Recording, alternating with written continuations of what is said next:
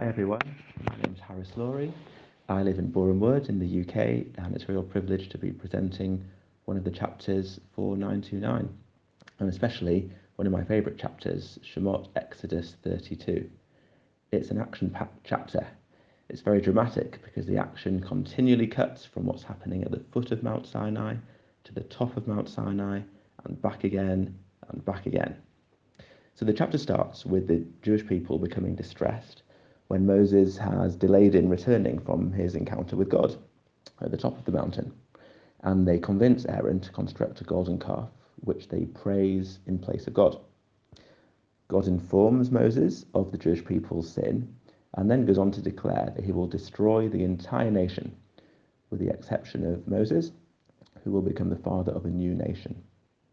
And at this point, Moses starts his argument with God and counters God's argument and says God shouldn't do this because, number one, the Egyptians will believe that God had bad intentions in bringing the Jewish people out of Egypt to end up killing them in the desert. And number two, God has already promised to Abraham, Isaac, and Jacob that he would bring the Israelites to the promised land. And so, again, he can't do what he's planning to do now. And based on these arguments of Moses, God changes his mind and relents. And for many of us, this idea seems strange, maybe heretical even. Surely God is unchanging and unaffected by human actions. But there you have it in the Torah itself. Moshe clearly gets God to actively change course. And the Hebrew word is vayinachem. And he, God, reconsidered, or more technically, perhaps was moved to pity for the ill that would be caused to others. So Moses gets God to change his mind. Anyway, back to the story, and there's a lot more that still happens in the chapter. At this stage in the negotiation, things are interrupted by Moshe leaving Mount Sinai and confronting the Jewish people at the foot of the mountain. And he obviously sees them praying to the golden calf. So he famously shatters the tablets on which the Ten Commandments were written and orders those who believe in God to kill lots of their fellow Israelites. Moses then returns to the mountain, and negotiation then resumes. This time, Moses speaks first and beseeches God again not to destroy the Jewish people. This time, Moshe states, if you decide to kill the Jewish people, erase me from your book. Again, pretty audacious stuff. God responds, only he who sinned against me will be erased from my book. So a partial success for Moses. God does then smite an unreported number of Jewish people, but the nation as a whole continues on its journey to the promised land. So this encounter between God and Moses has all the hallmarks of a classic piece of negotiation.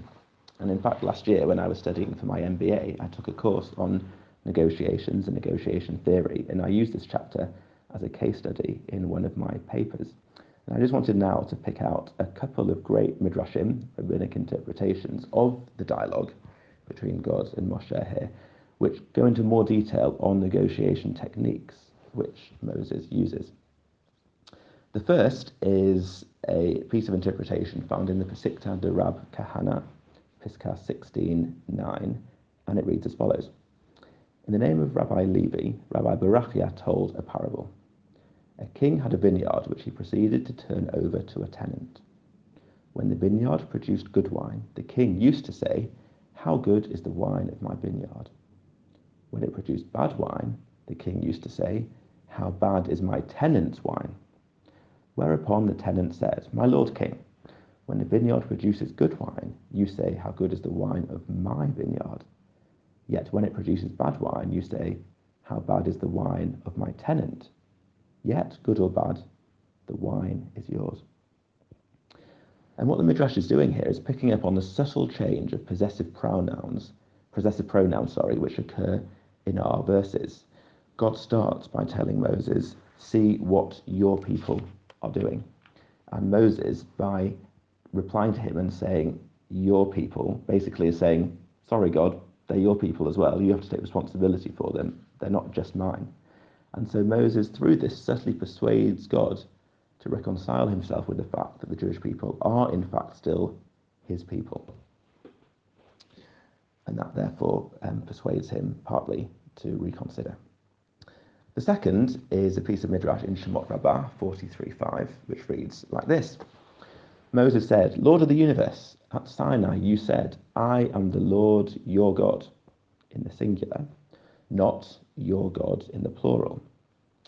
In brackets, I should say this is a reference to the first commandment, right? The first of the 10 commandments. The Midrash goes on, surely you spoke to me, but did you speak to them? And have I actually broken the command?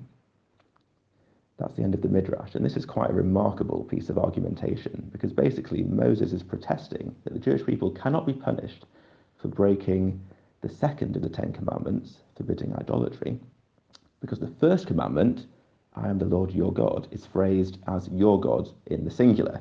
So in Hebrew, the pronoun is a singular you rather than the plural you. And therefore, Moses argues that the Jewish people weren't being addressed actually at all in the 10 commandments, and so they can't be blamed for breaking the second because it was only Moses who was addressed and he didn't break the second. And God goes on to accept Moses' argument here, which again is quite remarkable because this almost feels like a little piece of rabbinic fun in some sense. They're taking the interpretation so far. You know, it can't really mean that from the verses, really, surely. But yet, on a technicality, Moses is arguing the Jewish people out of trouble. So, in summary, I think this is quite radical. Both the Midrashim are presenting God and Moses as intellectual equals, and in fact, Moses comes out on top. And what we can take from this, I think, is that the divine will can be swayed by human effort, i.e., we can make a difference to God. For both Moses in this encounter, and also if we think about Abraham with Sodom back in Bereshit, arguing with God is key.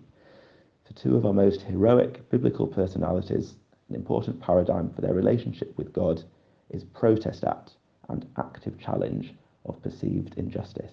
And I think there's a lot in this that can resonate with us today. Have an awesome day, everyone.